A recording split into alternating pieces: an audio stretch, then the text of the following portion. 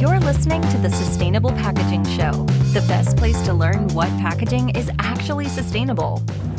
Motivational Minute for December 2023. Just wanted to say thank you to everybody who's been a part of the podcast. You guys encourage me.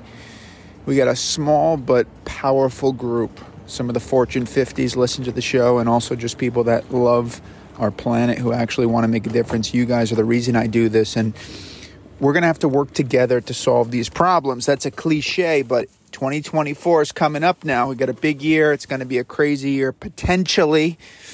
But we got to keep focused on sustainable packaging. How do we make it the norm?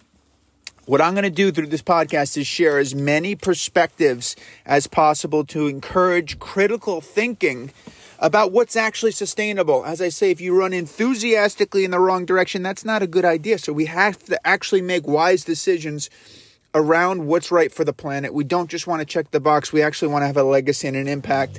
Have a Merry Christmas, Happy Holidays, and Happy New Year.